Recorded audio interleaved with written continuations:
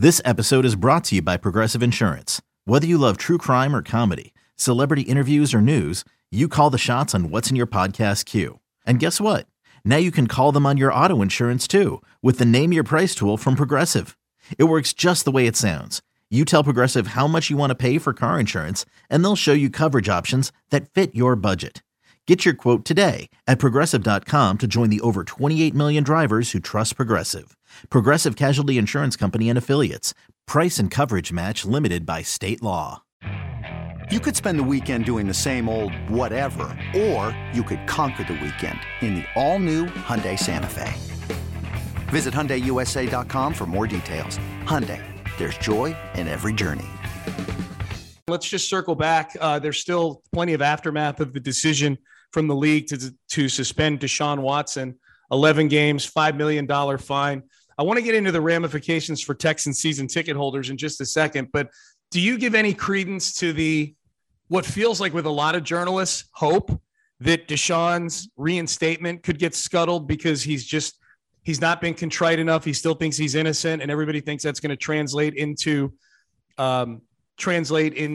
some sort of glitch with the therapist or the counselors that they're going to put him with, that they'll look at him and say, he doesn't realize what he's done. He's not ready to take the field again. Do you think there's any chance that happens with the NFL? Absolutely not. There'd be a major lawsuit if that happened. And he'll comply with the counseling. He's already been going to counseling. And you remember those national stories saying they didn't want him to come back and play against the Texans, which we said was hogwash. Why would they give a damn about that? Well, it looks like they wanted to punish him by putting him with a team where he'd get the worst reception. And what the Texans got to hope is their fans don't sell their tickets to all those Browns fans. The Browns have big crowds on the road anyway. They always have big crowds here. If they sell their tickets to Browns fans who can't get a ticket at home, it's going to be embarrassing. And I think the fact that he comes back in his first game against the Texans is the best time to do it, because you got to think he have a lot of rust on him for not no playing. doubt. What'd you figure? 704 days? Is that what you figured? Yeah, 700. It was, I think 703. It was, right around there. Yeah, you and I talked about that on the last podcast. It's around 700 days. Yeah, so John, that's a lot of rust. I don't care about practices. He will have played 2 series of a preseason game, and that's it. He is going to be rusty. There's no doubt about that in my mind. I'm guessing there'll be women's group protesting. It'll be a circus. The Browns have a really good PR staff, and they've done a terrible job with Watson. And I'm guessing that the Haslams, like a lot of owners, have hired crisis PR people that have no clue about the NFL. Yeah. Because number one, in March, when all the media thought they would bring him out and say he's not talking about his legal situation, nothing's been resolved, he'll talk about football, they let him get bombarded with legal questions, and he struggled big time. This time, last week, they should have done the same thing and said Deshaun has a statement. He stands by his statement. He'll talk about football. But they didn't. And, of course, the statement written by the PR people said all the right things. And then he gets up here and says, I stand by my innocence. He didn't disrespect anybody or assault anybody. And they're like, oh, my God, how stupid can you be? And his people didn't react real well either, especially his agent, David Mulligetta, took off on Sue L. Robinson, the independent arbitrator. And so it's just a fiasco for Watson. And if I were the Browns, I would never let him talk about this again. But somewhere along the line, I would say, okay, here is your apology. Spend a month, memorize it, and then we're going to let you talk to Adam Schefter or Josina Anderson or Ian Rappaport, and you read this perfectly, and you're going to be contrite, and you're going to be remorseful, and then you're going to play football. And I just think, they have just totally botched it. When you need mealtime inspiration, it's worth shopping Kroger, where you'll find over 30,000 mouth-watering choices that excite your inner foodie. And no matter what tasty choice you make, you'll enjoy our everyday low prices, plus extra ways to save, like digital coupons worth over $600 each week. You can also save up to $1 off per gallon at the pump with fuel points. More savings and more inspiring flavors make shopping Kroger worth it every time. Kroger, fresh for everyone. Fuel restrictions apply.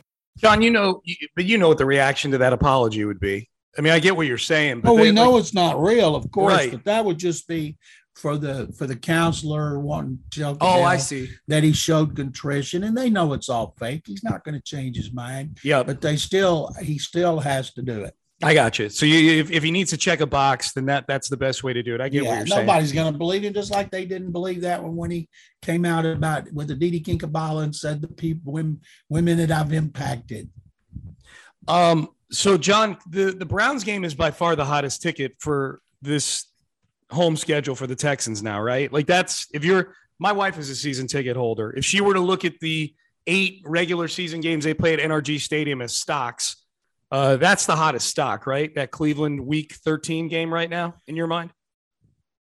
The one that's been selling the fastest is Philadelphia. Eagles fans are buying up those tickets like crazy, like they do everywhere they go. Maybe now with Watson coming back, it'll surpass it.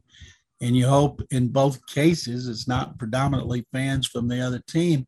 If the Texans are terrible by December 4th, I'm guessing Christmas coming, there's going to be a lot of people say, hey, if I can get another $500 to $1,000 for my ticket, I'm selling it to Browns fans. But I think the opener against the Colts, because it's the Colts, because they played really well last year in their opener. The Colts have been terrible in openers under Frank Reich, and we'll get into that a lot later.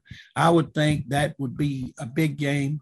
And then Kansas City, because of, Andy Reid and Patrick Mahomes, when they're there, they're a Super Bowl contender. They're exciting. I would think, I'm going to say from a Texan standpoint, Browns, Colts, and Chiefs.